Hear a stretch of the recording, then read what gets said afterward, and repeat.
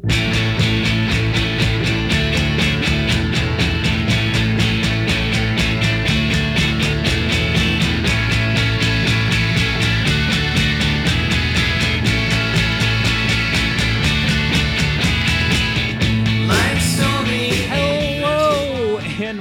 to Actually Best Choice Movies, the world's only movie podcast. I am the most important host. My name is Chris Chafin. And I am the least important ghost, Buleb Shuvli. Caleb Boovly. Yeah. Yeah, Caleb, first of all, you're too late for the spooky season. The spooky season is over, my brother. We're going through a presidential coup, so it's completely spooky and apropos. It's spooky. I wish that was the way Donald Trump was conducting this whole thing. It was like, all of it was spooky. I was scared. It was right after Halloween. He was like, that's why I haven't spoken publicly for the past couple of weeks. I used to have so many votes, and then they disappeared. Spooky. That is scary. Yeah, so on Actually Best Choice Movies, every week we talk about two films. One of them is old and one of them is new, and they're connected in some way, like an elaborate scam. Would you say, Caleb? Yes, they are movies that are considered good in a more modern sense. It's like, oh yeah, it's in theater, I'll check that out. Or good in the sense like, oh yeah, I heard that was good. So, all types of good. Those are actually, I would say, 100% of the movies we're talking about this week. I would say they each neatly fit into one of those categories. Yeah, so this week we're talking about 1973. Is that right? Yes. Paper Moon, directed by Peter Bogdanovich. Yes. And then 2020's Kajillionaire, written, directed, produced, choreographed by Miranda July. That's all this week on Actually Best Choice Movies.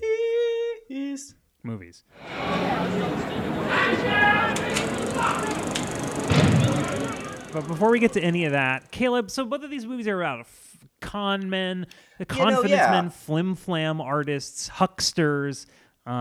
This is a thing film loves, right? Yeah, there's so many films about it. We could probably spend way too long, which we won't do. You're welcome. But I think the successful mark of any con movie is it's pulling a trick in a film, and that really depends on the insight into the actual characters pulling the trick.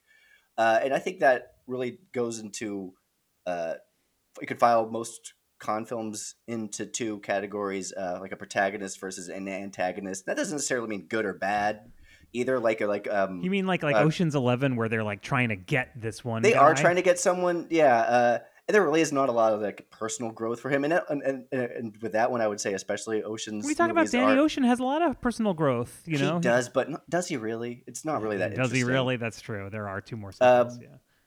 I mean, it's supposed to be the Julie Roberts characters, but blah, blah, blah. I don't want to get into it. But those movies are more about the actual con itself. Like that's the spectacular thing. But you can have protagonist, I was going to say Dirty Rotten Scoundrels. Like they're both versus, but they're both great, smart guys. And Catch Me If You Can. That's like a good versus evil type one too. I guess he is. He's a con man on Catch Me If You Can, right? Because I think of that as more as like a criminal cat and mouse thing, but he is a con man. That's the whole thing in the movie. But that one and the other type of one, and I think Catch Me If You Can does this well, is just the growth of the relationship. You see, I think him and his mom. I forget the actress's name. I always liked that part of Catch Me If You Can. But there was I think both the movies we're talking about are less about the actual conning and more about the actual relationship between the con artist and not necessarily the people they're conning, but the relationship between the con artists themselves. Right, exactly. I think Parasite. I feel like we have to. I was about to bring that up. Yeah, two movies specifically recently about con, like the Parasite, obviously, and then another movie we talked about on this podcast a little bit, Shoplifters. Both really, Kajillionaire reminded me a lot of both of those, especially Shoplifters as being about a family of. And I guess Parasite's also about Parasite's about two families, motherfucker. Like, yeah, man. Yeah, no, I mean, it is interesting. Like, obviously, Parasite in a way would have been a movie to pair Kajillionaire with, but we already done it on the show, and it is not old. But it is, you cannot get that movie out of your head while watching Kajillionaire, I felt like. And I feel like, do you think Kajillionaire was made, do you think Miranda July had seen Parasite when she made Kajillionaire? Yeah, it's interesting because she doesn't make a ton of. This is only her third movie since 2005-ish. Yeah, 2005. Yeah. So and I mean, she is a very busy person. She's an author. She's a sculptor. She's so much stuff. She's busy, but I also have the feeling like she does sit around like a large part of the day and not really do anything. Yeah. I definitely get that feeling from her. Yeah. It also could mean that the script could have been sitting around too. Well, that's the thing, right? Maybe she has been working on this project for like 10 years or something. And the impetus came to make it more. And Brad Pitt, who produced this movie, was like, "Hey, here's some money." Maybe it's like it's been kicking around, and then once Parasite exists, Brad Pitt is like, "Oh, okay, people like this kind of stuff. Yeah, okay, sure." Wait, that's we're doing these again. I've been meaning to make a Khan movie for so long, but this is like almost like a postmodern. I would say Paper Moon of its time is a postmodern Khan movie because it was made in the 70s, set in the 30s. But we'll get into that later. I don't know if that makes it postmodern. I think that. Well, it also like, I would also say within what Bogdanovich was doing as an artist and also his cinematographer. I'm getting ahead. I mean, well, I guess I won't talk about it too much, but it's almost like Star Wars in a certain way. I mean, the 30s were so big in the 70s, like it's just very much trying to perfectly recreate something from the 30s, but update it just slightly. You know. But I guess I like Khan movies, is what I'm ultimately saying. Yeah, I mean, Khan movies are interesting. I mean, I think there are so many of them because I think that, like, you know, everybody in Hollywood thinks they're a cool ass con man, you know, just like tricking people into giving them a bunch of money to not do anything. But like, you know, making movies is hard work. You're definitely working. I'm sorry to break it to you. Also, there are like lots of other jobs that are not that hard. So it's like, it's not really like everyone in Hollywood is like pulling off the world's biggest scam. I mean, I guess they do get to make a lot of money, but there are plenty of jobs that are easy. But, yeah, I like con movies, you know, like, they can definitely be like cringy, or they can be like really smooth and well done, or they can be both at the same time. Like I'm thinking of Now You See Me. You know? I'll just say Now You See Me is a movie I don't like, but I respect that how it's written. It's There's fun a good screenplay there occasionally, but it's so cringy. It's so cringy. First rule of magic: always be the smartest guy in the room. It's like buying something like at the duty-free shop, you know? It's like, this place is so gross and weird, and it's just trying to take my money from me, but okay, this is like actually a good deal. I should probably get this. Like, you know? I watched The Music Man recently. I was high, and I watched The Music Man. It was great. And then, of course, I was reminded of the great Simpsons episode, which I think is a very good con with Lyle Lanley and Marge versus the Monorail, which is a weird title for that episode. I don't know why I'm talking about The Simpsons, but I guess I wanted to. But I did, okay, not to interrupt, but like I always think of The Simpsons when I think of Paper Moon because they have an episode that's just like Paper Moon. About to bring up Grandpa versus Sexual Inadequacy. Yeah, with the Simpsons and Son Real. Yeah, because I think that was music and it's Bart and Homer and they're running cons together. I was thinking of it's with Grandpa and Homer where they were. No, not that one. No, there's another one with Bart and Homer where they're doing like cake drops and stuff. Oh, there is that episode. That was a later season. That's later, but that is like directly a Paper Moon thing. It's like they're playing 30s music and they're doing all these cons together. I was thinking of. We're all definitely going to cut all this. I was thinking of. No, this is all good stuff. This is all great stuff, Caleb. Grandpa versus Sexual Inadequacy, right. Which he sells sexual tonic to. Grandpa's up on the stage. A very good episode. This is a miracle tonic, and Homer's like, "I'll try that." And that's a very good their relationship. Like it got into a lot of heavy stuff with. I mean, that's again, it's like you're saying about a con movie. Yeah, that is what that episode is about. Is the relationship between Homer and it's really Abe, deep into those. It really deepens those two characters. It's deep. It goes deep in a way that only early season Simpsons do, where it is actually extremely serious for part of the episode. Like, doesn't like Homer rescue Abe from a fire at the climax of that episode? Yeah, he does, yeah. And it's that's not the kind of shit that happens anymore. And it's played not as a joke, it's played very, very serious. Yeah, in the same episode where Homer and Marge try to get their sex life back by listening to a tape of Paul Harvey. Oh my God. Mr. and Mrs. Erotic America. That's right. It's so good. It's so good. So yeah, I don't know. Do you want to move on to our first film this week, Caleb? Yeah, we're doing Kajillionaire first, right? That is fucking hella right, Caleb. We're talking about Miranda July's 2020 Kajillionaire. They are real characters, super unique. But you vouch for them, right? She learned to forge before she learned to write. Oh, actually, that's how she did learn to write. My favorite movies are the Ocean 11 movies. This is exactly the kind of thing that I've been wanting. So what do your parents do, hon? Hun, you've never called me that. But you could if it was a job, though, right?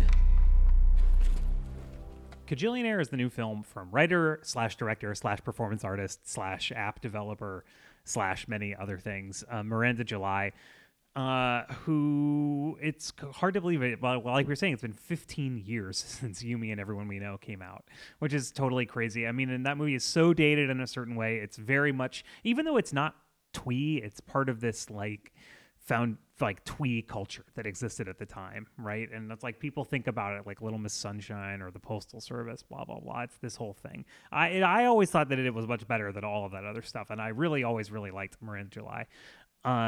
So this new movie, Kajillionaire, people usually describe the plot with some variation of saying like it's a family of scammers who are played by Richard Jenkins, Deborah Winger, and Evan Rachel Wood have their lives turned upside down when they meet a woman played by Gina Rodriguez who like creates tension between them in a million different ways, which sounds interesting, right? It sounds like maybe a French movie, or it's like Parasite or something, right?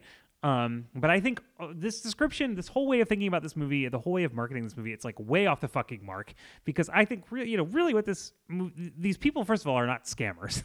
Like, they're mostly doing these kind of insane Miranda July absurdist things, like leaping around outside a post office or like scraping pink bubbles off of the wall of the office building that they live in, which is like a job or something. I don't know. It's just, whatever. Mostly what the characters are doing in this movie is vibrating out of their own skin with anxiety, some of which seem to be like real things you can imagine Miranda July's friends saying to her, and some of them seem to just come from this kind of meanly distasteful perspective on real people's lives by someone who has not had to ever live a real life. July's work is usually polarizing. The review of this movie in the New York Times said something like, I don't usually like Miranda July, but I really like this movie. And I will say I do usually really like Miranda July. And I didn't like this movie. I didn't like it. I didn't think it was very good. Caleb, what did you think about this movie? I think with a lot of Miranda July movies, there's just so much detail to talk about, and it's not necessarily obvious what the important details are in her movies. She'll have like big scenes or memorable set pieces, like cute kids talking about a chore wheel, a man setting his hand on fire. There's a cat narrator in the future, and here foam. But but she leaves, and I think it's cool that she leaves it to the audience to figure that all out. And that's not necessarily the plot is complicated. It's just like lots of random shit happens. Yeah, you're not necessarily figuring out the plot. Shit. But you have to figure out those like themes and feelings, and I think that's cool because there's a lot of like stuff she parses out and like themes that she always hits on that I think are speak to me personally. Like we brought up Me and You and Everyone We Know, which I was one of like those first movies I watched a lot when I was like in getting into film in like college freshman. I was like, oh, cool. Here's a movie I could put on that girls think I'm deep for.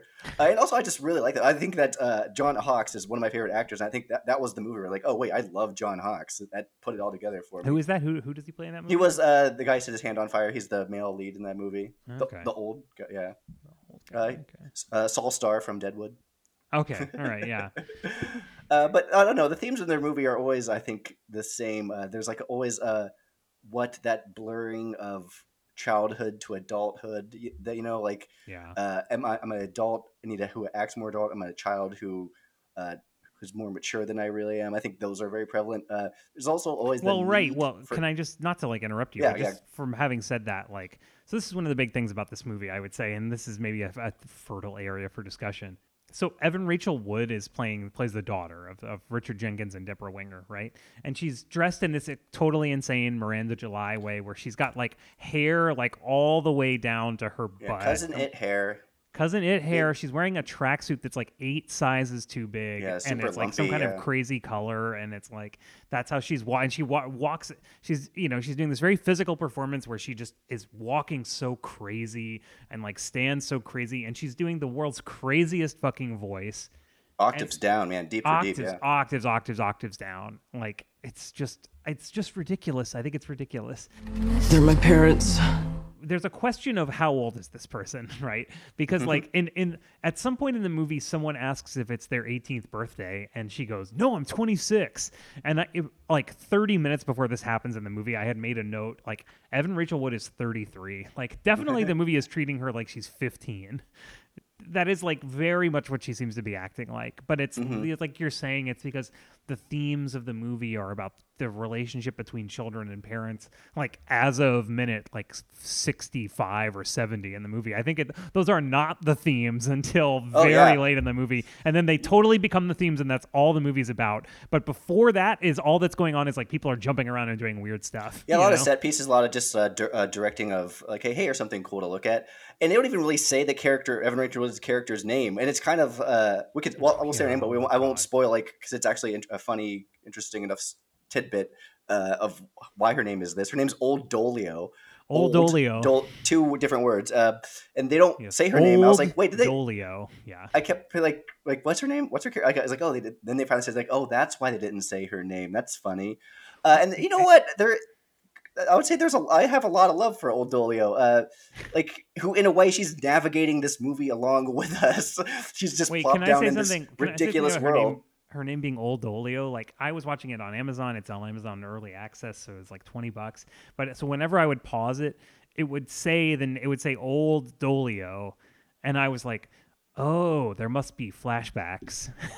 Oh, damn, you got it spoiled. That's why you don't watch it on Amazon. Or don't pause it on Amazon. That's why you don't pause movies. I don't know. Exactly. Anyway, go ahead. I'm sorry I interrupted. But yeah, I was just saying, like, she's navigating this, like you said, like the first movie is just like a bunch of weird set pieces of like the family like scheming around and living next to a bubble factory, and like she's navigating that with. And well, like, wait. It's I'm just saying it's a very endearing character, and it easily could have been like a shallow joke, and then they actually learn about her and her family, and that's very much shades of Dogtooth in how she was raised. That's true. And we see her learn and about not only the world but also her parents. And I think that transitions more into the movie as like what we're saying about like the childhood and adulthood blurs, like when you're learning about your parents and learning about the world. But I mean, what did you think about this character? Like the physicality, the costume choices, the hair choices. In a way, it's absurdly quirky in a way that I think Miranda July, like you said, it's quirky and part of that twee movement. But I think she also was so aware of that she just put things front and center to just you have to talk about. I think that's another mark of Miranda July. I think she cast Gina Rodriguez for that very reason of like, hey, here's a sexy Latina who, like, she's the character who comes and like is the savior for these people in a way, but she put a person of color in that role. I was like, oh, cool, we get to talk about that way. So I think it's a very obvious thing she did, and then especially with everything Old Dolio does and acts and sounds, I think that's very much maybe a commentary on her own filmmaking too. Do you think so? Wait. In what way do you mean it's a comment on her own filmmaking? Stunted growth that kind of mixed with like, you know, she just wants to be loved by her parents. She just wants to raise a cat before she gets too old, which is part of the future, or she just wants to make her art and sculpture. I don't know. It's a theme that she has, like quirky, weird characters. Yeah, well, I mean, definitely, of course, that is a theme. But this is my problem with this movie. I think that she, like I was saying, like it's part of this, like you were mentioning, it's part of this twee movement. You, me, and everyone we know, and people think of it as like Little Miss Sunshine or the Garden State or something. But like those things are bad, and I think that You, Me, and everyone we know is actually good. And I think that like this movie is like what people thought her other stuff was like it's just kind of like zany stuff that doesn't really go together, and people who look and act really weird for no particular reason, and a bunch of like weird things happening that like are not explained and are just there to like look cute and weird for a second, and like none of it really connects or builds to anything. And then the movie like more than halfway through starts having a plot, and then it has a plot, you know. Yeah, it's. I think it does like show stuff, and then you get a little bit of information. Like I said, she moves very slow. All the moves are very slow, and the actual plot is contained in this movie, probably all in the third act of it. But because they're supposed to be scammers. Like they're not doing any fucking scams. They're not. She's trying to get a rock from a masseuse for a gift certificate. That's not a scam. They cannot support themselves on these kinds of scams. You know, I know it's quirky scamming, I guess, but it's also in the way they raise her. I think is, you know, they're a kind of a scam. It's like they're scamming their own child. Like the way I think it's we have to talk about the way she was raised a bit talk about this character. They raised her, you know. It's important to be fair. It's important to work hard because, you know, scamming this way to to skim the bottom of the to make money to survive is hard work. But they also no affection. There's no touching. There's no you can't give each other pet names. So it's like, and they're very like and sex negative. They tell her like they basically tell her never to have sex, or like they're like all they these men use want to her have a sex lot with you, you know, in their schemes because she was the youngest and also the most agile of them as they're two older people.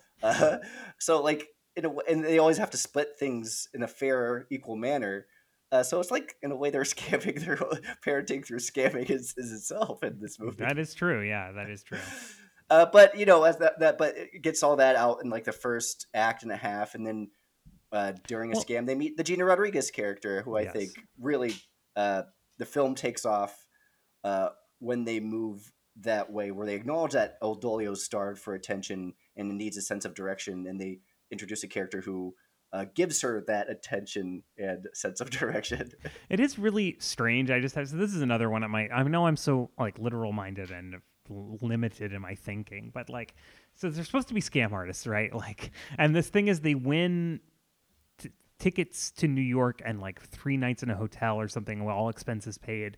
And like, instead of like just doing that because they're scammers, and they won free food and free place to stay and all this stuff, they're like, oh, I would never go to New York. Or they're like, oh, flying is awful, because there's this whole layer to them where they're not just, it's not like they're just scammers. They're these kinds of like off the grid, like nuts people, and they're they don't want to get on security cameras, not because they don't want to get arrested, but because they're like, oh, your face goes in the system, then they got everything. They got your got your 401ks, they got everything. They definitely have like that weird aunt and uncle that you don't really see or talk to energy. Yes. And I would say it's I'm a huge Richard Jenkins fan, and I really enjoyed him in this. I think he's he's good. He's good in this. Always funny and always believable, which is a very hard thing to do. Deborah Winger, I was thrilled to see Deborah Winger play the mom. Definitely, yeah. But honestly, this though it is Evan Rachel Wood's movie, I think she's really good in it. And Gina Rodriguez, I think their chemistry is so good, and the movie kind of really hinges on them taking off. There is like one great scene that really it happens in the middle of the movie. Like it's when after the Gina Rodriguez, her name is Melanie. Melanie. It's like their first con with her. They incorporate her as a family, and they go to Melanie introduces them to like her clientele because she works at a mall optician kiosk or whatever. So she has a lot of old clients. So they go to one of her old clients who's just like a guy dying in a room, and they're there to steal his like PIN numbers and rob him. But like he's just there also just wanting them to make noise, as like he just likes that there's a family aspect in his life. And it's weird to describe, but I thought it was like, wow, this is I kind of like what this movie should be. It's super emotional and dark and pretty funny and very original. Like they're scraping plates to make a sound and talking about cake. It's a very good scene. And I don't know, there's not a lot that I mean, it was very came up afterwards. Yeah, so this scene is very weird. It's very weird because it starts at a level of them. I mean, this is just the thing about this movie, right? It just exists on this Miranda July plane of existence, right? So it's like they go into this guy's house, and it's an old guy's house, and he's dying, and they're there to like steal his stuff, basically. And somehow he's yelling to them from the other room, and I couldn't even quite understand what he was saying. But then they all look at each other and they go, oh, he thinks we're like his family. He wants us to be his family. And then they just start acting like they're a family. And then at first it's kind of like very awkward, and they're just obviously it's existing on the regular reality plane, and they're like pretending to be a family and just saying things to each other. But then it's like the Gina Rodriguez character starts playing the piano, and the camera becomes very fluid in the way it's moving, and then it's like now it's on a completely other plane of existence, and like this is what reality is. Like they really are a family, and it's just happening, and you're kind of, and it goes on for kind of a long time, like long enough that you're like, wait, is this happening now? Like, what is going on? What is going on right now? Yeah, it's a lesser director would have not as shown the full awkwardness of what the situation was. I thought that was very, very cool. I really liked that scene. Yeah, when you mentioned the camera work there, I think there's a lot of like go for like, oh wow, she's really grown as a filmmaker shots. There's an amazing one take at a gas station later on in the movie I think there was an earthquake there at that point. Right. And then There's also like an insane number of earthquakes in this movie. Like they obviously have some kind of metaphorical or Yeah, I couldn't emotional parse meaning. that. It's like connected to Old Dolio's emotions in some way that I didn't quite understand. But there's maybe like a dozen earthquakes in this movie. You know, like It's interesting to note that this is the first movie that Miranda July didn't act in that she directed it. Maybe that's growth as an artist, maybe just not wanting to do it, or maybe just putting her efforts more towards other things. And I don't know. It's based on how specific and weird Evan Rachel Wood's performance is. I feel like the fact that I feel like Miranda July must have directed her very closely. I feel like this was like basically like it was killing her not to be in the movie. And so she really directed Evan I Rachel don't know. Wood. Evan Rachel Wood has has a weirdo streak in her. I mean, no shade on her. She's a total weirdo. She's fucking insane. Oh yeah, she dated Marilyn Manson. I think.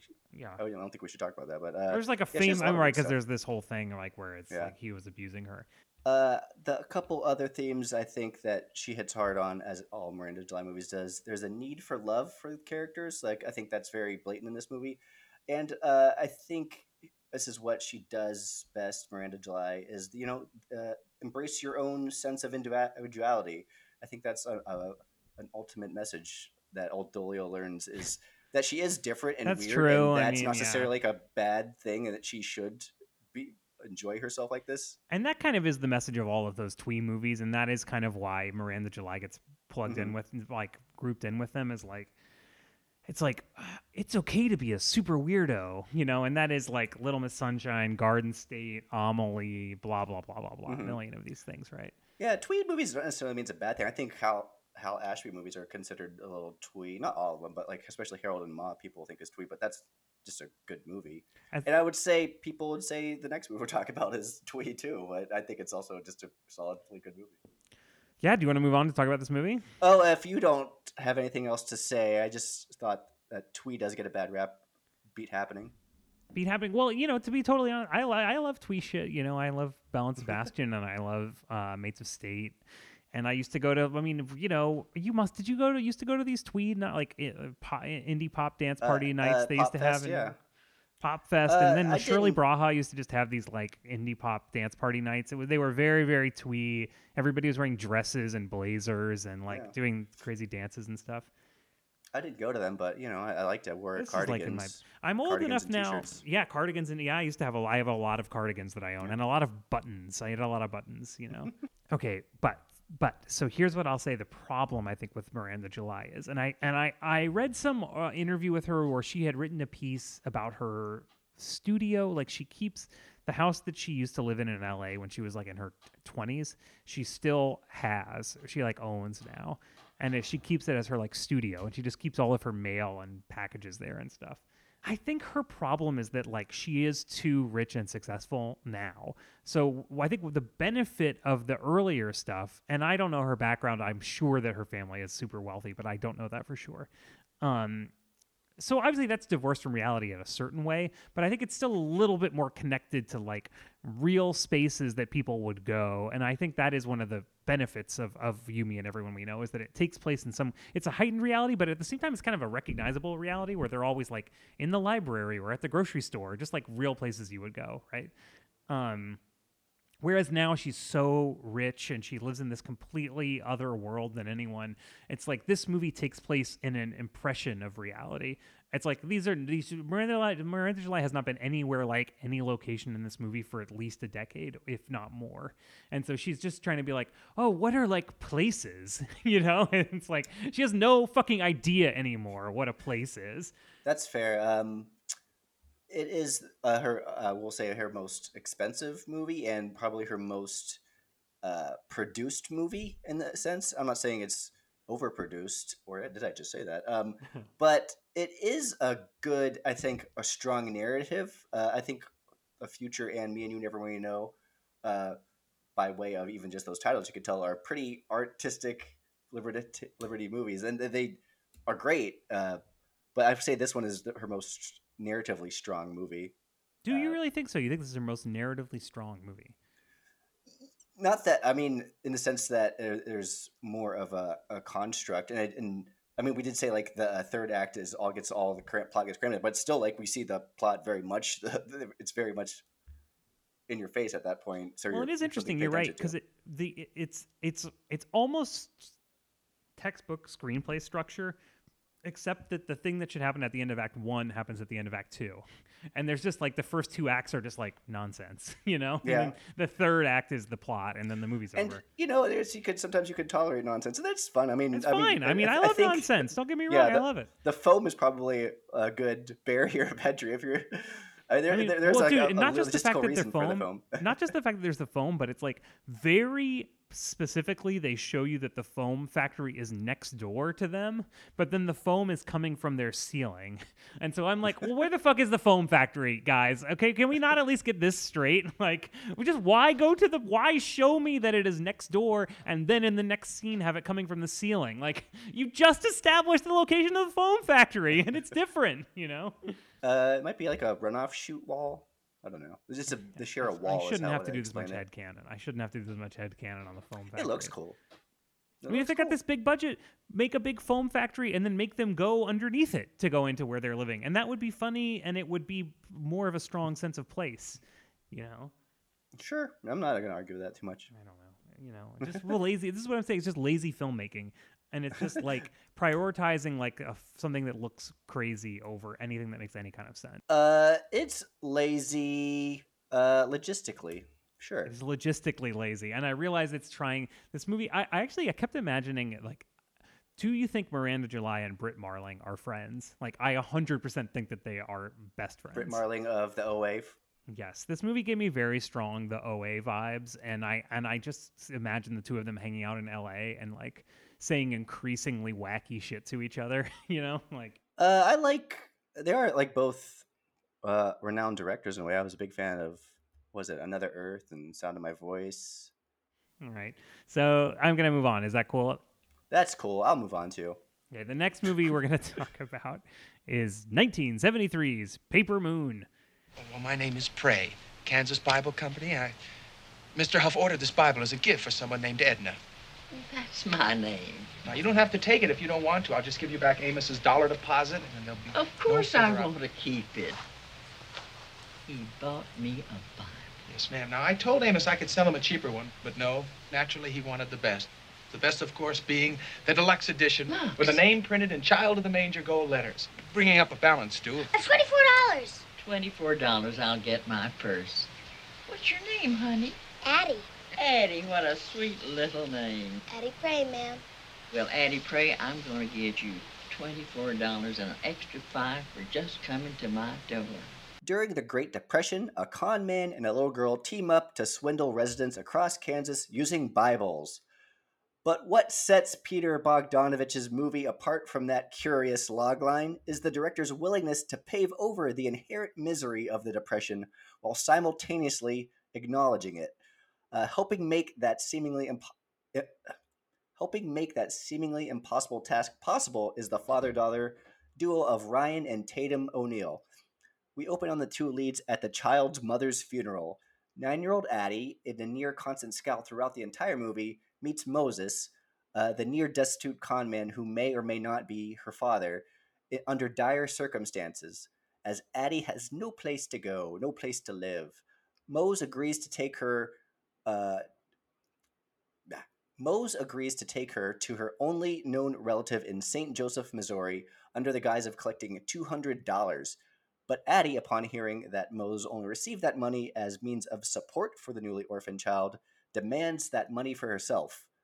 What follows is a road trip featuring cons, both of the crime and Madeline variety. And of course, I knew you'd like that.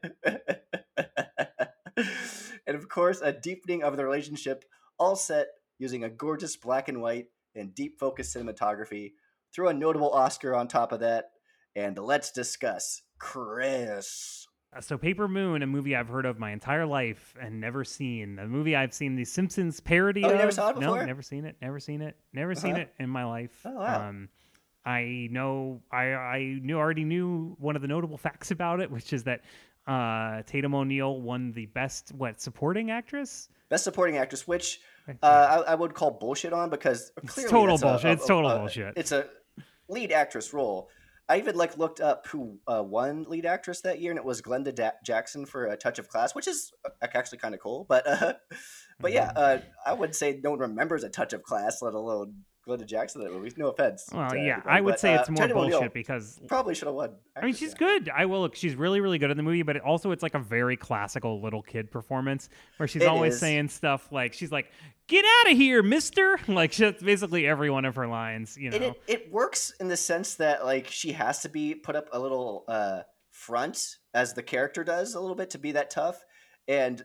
You still owe me my $200. Where's my $200? Man, that's the scene, and that's the first scene we get. It's set in a diner where she yells at him, and that's the first scene we get to know. Like, oh wait, this bitch ain't messing around. She is about this life. She's about getting money. She's about this life, and it's about like we're getting a partnership movie at that point. It's not about like this old con man dealing with a kid. No, it's like they're two on the same level. If anything, she's a better con man than him too. And she's pushing him throughout the movie to do bigger and better cons all the time. They make so much money together, you know, because she's like pushing, and he's always going like, "Are you crazy? You're gonna get me put in jail for the rest of my life," you know.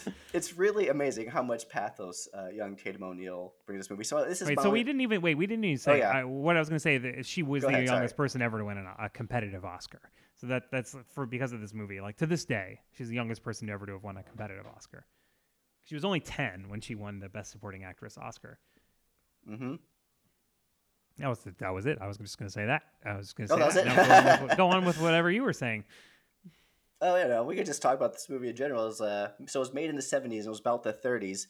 So it was like this nostalgic movie. It is made for adults. The 30s were so big in the 70s. The 30s were so big in the 70s. 100%. You know, it's not necessarily like about nostalgia for the older people who grew up or experienced that time. I think, and knowing a little bit about Peter Bogdanovich, it's about those who grew up watching movies set in the 30s a little bit. And I like Peter Bogdanovich. I think he's a very cool guy. He's a very interesting director. I think he's a very hell guy. Yeah. He is very much influenced and wears his influences on his sleeve, except for maybe this movie. And I think that is because he had Tatum O'Neal making this movie such a weird, unique piece of art. Also, we're saying Tatum O'Neal, but her dad does a really good job too. Ryan O'Neal, I think he gets a little. He's so good in this movie. He's so good in this movie. He's so attractive, and he's also like doing a really good job. He has to do a lot of the acting, and you know, knowing that in real life they're father and daughter, it makes it really interesting to watch because they spend so much of the movie arguing with each other, and it's so cute. If you think that they're oh yeah, go ahead. Sorry. Oh, well, it's just so cute if you think they're really father and daughter. But I don't want to, before we get away from this topic, just the 30s. So big in the 70s. Yeah. Like, you got Bonnie and Clyde. You got King Kong. You've got, like, all the Looney Tunes made in the 70s are set in the 30s also. That's when all the gangster Looney Tunes things are from. It's from the 70s. They started to suck. And they're awful. I hate them. There's all these, like, gangster ones. They're really, really bad. That's when Hanna-Barbera started coming on. I mean, you're getting me off my cartoon tangent. But that's when Hanna-Barbera started coming and make that shit for even worse for cartoons. Oh, yeah. It was a dark time Single for cell cartoons, animation. Really. Honestly, it was. It was a Saturday morning era, yeah. And then this movie, right, and Star Wars, like I mentioned before, Star Wars, like, you cannot forget. That is a movie that is just basically something from the 30s that they remade for the 70s. Yeah, samurai movies in the 30s. So it's like very, it's very, very strongly that.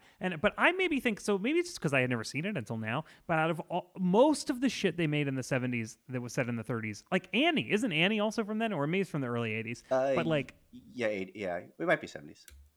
But I think this is the best one. I think it's really good. Yeah. I think it's like the best of all of that shit is Paper Moon because it's like it's very faithful in a certain way, but it's also updated in a way that's fun, and it gets something right about the way that things are photographed. Like everything's photographed in a way that's kind of like, for sure, yeah.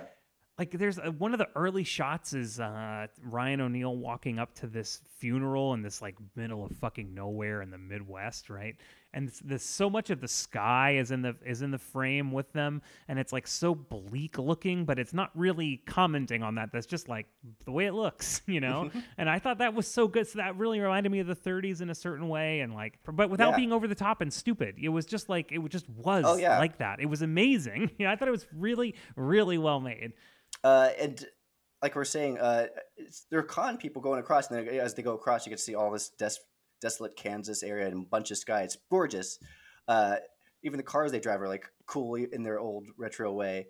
And they're doing cons, and their cons work as a shared experience between the two. Like there's growth throughout the cons. Like they're selling Bibles to widows, and then it comes to a scene where like they have a widow who has like 15 children, and then Addie's like, "No, we're not doing this right now." And then they go to a con where it's the next one, and it's a woman who's clearly she notices a chandelier, notices she's wearing fancy jewelry, so she charges them like triple the amount of what they usually do. And the woman's like, "Sure thing, and an extra $5 for you for being cute," And they don't even they acknowledge it through like one sentence that she even did that, like, and it's just more of like a power grab, and it's just more about like they're just going on and like they're bonding through and growing as a bond and growing as a relationship, and it's so smart and so easy to watch too. It is. It's so watchable. Oh my God, it goes down so easy. I was saying to Caleb before we started recording, like I didn't really make any notes because I was just watching this movie. I just really enjoyed watching it. It was really fun. Mm-hmm. And I mean, they have great chemistry. They're real life father and daughter. And somehow I think from knowing just through culture that this was like a movie about cons and it was a father-daughter con team, and seeing the Simpsons thing of it, it was like somehow I thought it was going to be more about like almost like an Ocean's 11 kind of thing where they're like, we're going to do this big con right now. But it's really just like each of the cons is just, it's played for the relationship between the father and daughter. And it's like, am I doing this okay? And like, am I going to get in trouble right now? And like, okay, no, you're doing great. Just keep going, and it's just like all looks and like sort of tone of voice changes, and it's just really well done. And you just lock into it immediately and you just have a great time watching it, Like, I was, remember I saw it the first time. I remember I was watching a bunch of like dark. I was really into like the French horror movies, Martyrs and stuff. And then I just happened to like, I already heard this movie. I need something light. And I was like, oh my gosh, this is just absolutely fantastic movie. It just always like stuck out. This is only the second time I've watched it. I'm so glad I got to watch it again. Wait, we should talk about Madeline Kahn, who is like comes up in the middle of the movie, like pure vintage Madeline Kahn playing like a hot dumbass, which is like her best part. Yeah, it really is. She also got a supporting actress nomination for this, which I thought was cool. But man, we'll play their line. But she says, "I got to go take Tinky Winky." Like, Mommy's got to take a Tinky Winky. And she says it like a bunch, And she's like from a circus sideshow, which I guess is the kind of place you used to go to like see a hot lady. Like, is that? Yeah, that's weird. Yeah. I mean, it's so weird. It was the Depression era. They had to make their money. I just mean more like you had to go to a tent and at the fairground to see a hot lady who was naked. Like that was your only option, Like, oh sure, yeah. There was no internet or there was no strip clubs. It was like, you had to go to the one weird tent. But like she's so good in the movie. Like, yeah, right. Madeline Kahn through the 70s, she's always playing like a hot idiot. Yeah. Like in Young Frankenstein or Blazing Saddles was the next. Blazing Saddles next. Right, was both next year. Yeah. What's Up, Doc? So she's really good this. Yeah. Because her character has some pathos in this movie too. Because she sort of gloms onto the two of them with her like maid that she has. And it's like she's the scammer now, and she's scamming them, but also the dad is like in love with her, basically, or at least enjoys having sex with her, And then then Tatum O'Neal and the maid come up with this scheme to get her kicked out of the. Honestly, that was like maybe my least favorite part of the movie. That section. I mean, it was good and it was well done, but it was just a little bit like it went on a little long. I felt like, and it wasn't like. I wasn't that invested in it. I was glad when the movie was. Yeah, to show that Addie is like running things a little bit. Right, it's like her taking control and like right. Yeah, it was. Paper Moon was based off of a book, Addie Prey, which is the character's name. I assume that was a big part of the book. Right, it seemed like it. Who was the guy who was playing the hotel clerk? Isn't that somebody who's famous? Maybe. They did say like you're as handsome as Dick Powell, so I don't know. Maybe it was Dick Powell. No, Dick Powell is like a 30s movie star. Okay. That makes sense then. Now this is boring for you. Do you have something else you want to talk about? I would like to mention the cinematographer. We talked about how great these shots are, which the director's partly responsible for setting up the shots and how they are looking, but the actual physical doing it is the cinematographer, and it's Laszlo Kovacs, who is fucking sick, man. He shot my favorite movie, Five Easy Pieces. He also did Easy Rider, which is probably a very hard movie to shoot. He also did Shampoo and movies for Altman and Scorsese. He did movies for Sylvester Stallone when he was directing, and he was so good. Like these are like art movies in the '60s and stuff. And then he was so good, he finally cashed in and like he did Ghostbusters and Say Anything and My Best Friend's Wedding.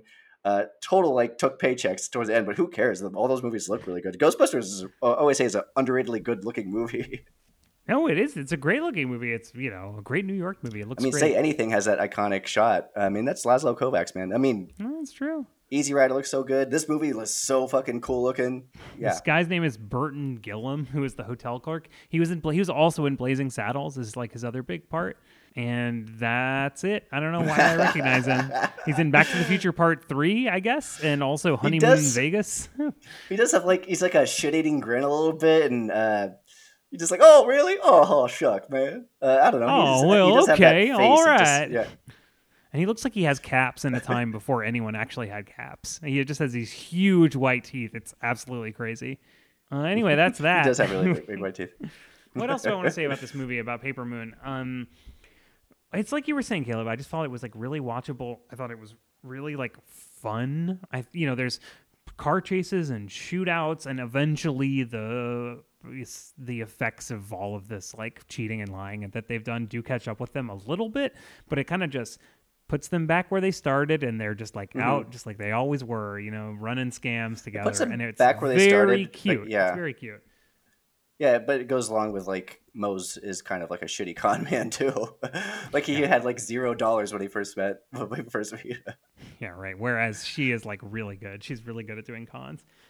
And it's really fun to watch them do and it is like Bugs Bunny shit. The things that they're doing are literally like things that are in Bugs Bunny cartoons. Yeah, where they have one of their main cons they do is they're like, here's a 5. Oh, actually, give me 5 ones. Wait, let me give you a 10. Okay, give me 5 back. Like they do that like 4 times, And it's like, it's just real silly stuff, and it's very 1930s-y, but it's just played in this way.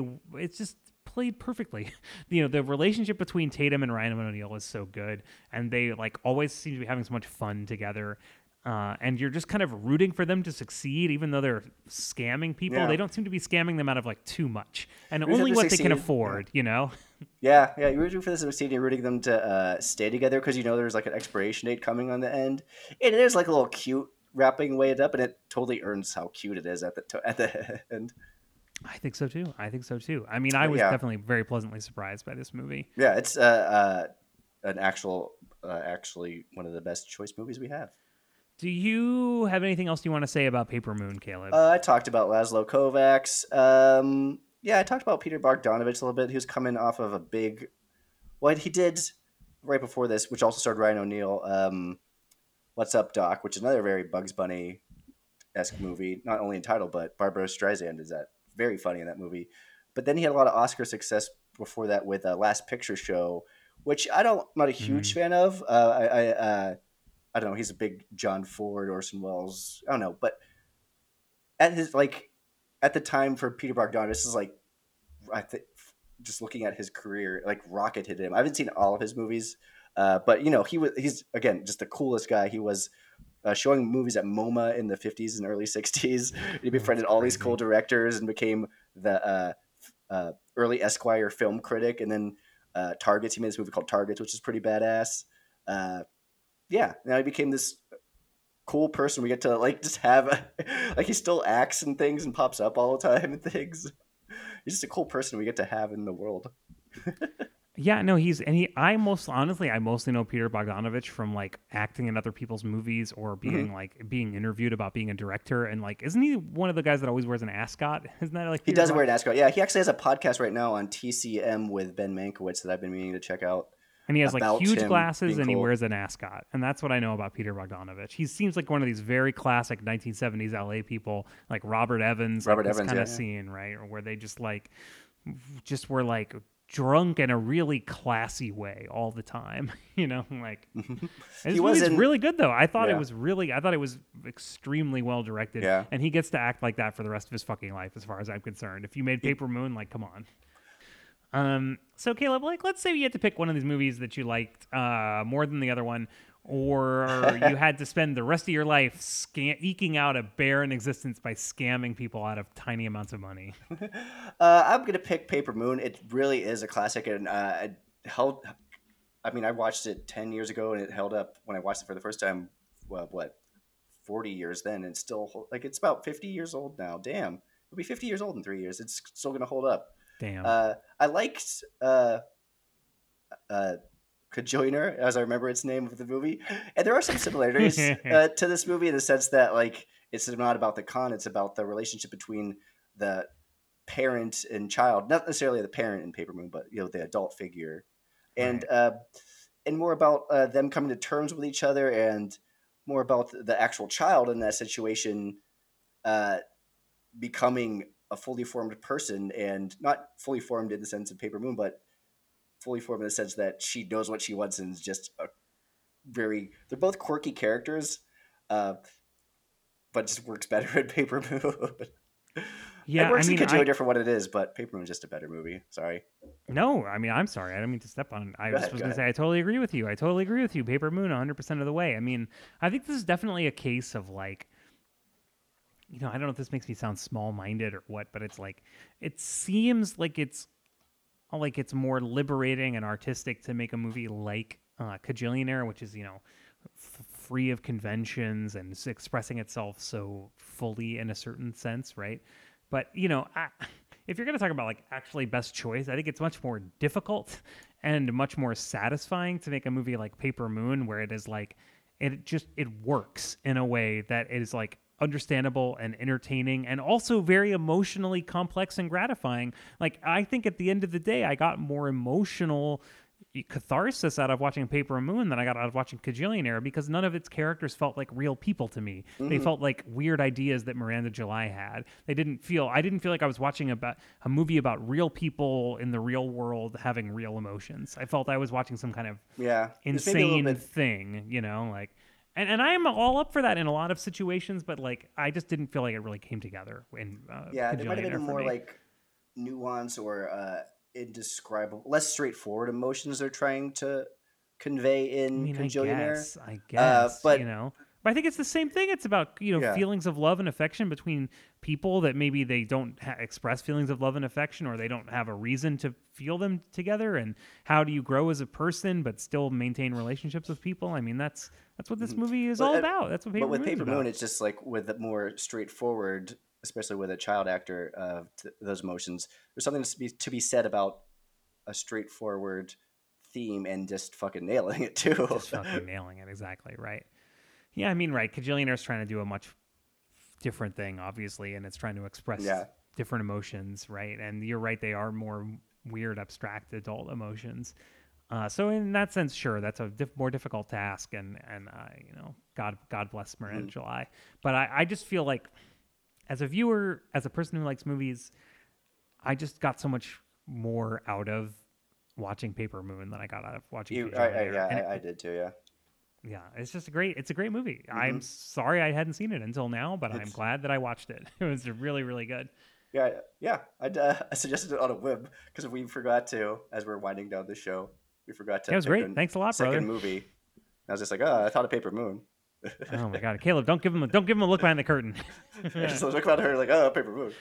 Shut up, you idiot! We're trying to get through this podcast. My friend doesn't know what he's talking about. Everybody, we planned this out way in advance. Okay, goodbye, you jerks. Goodbye, everybody. Well.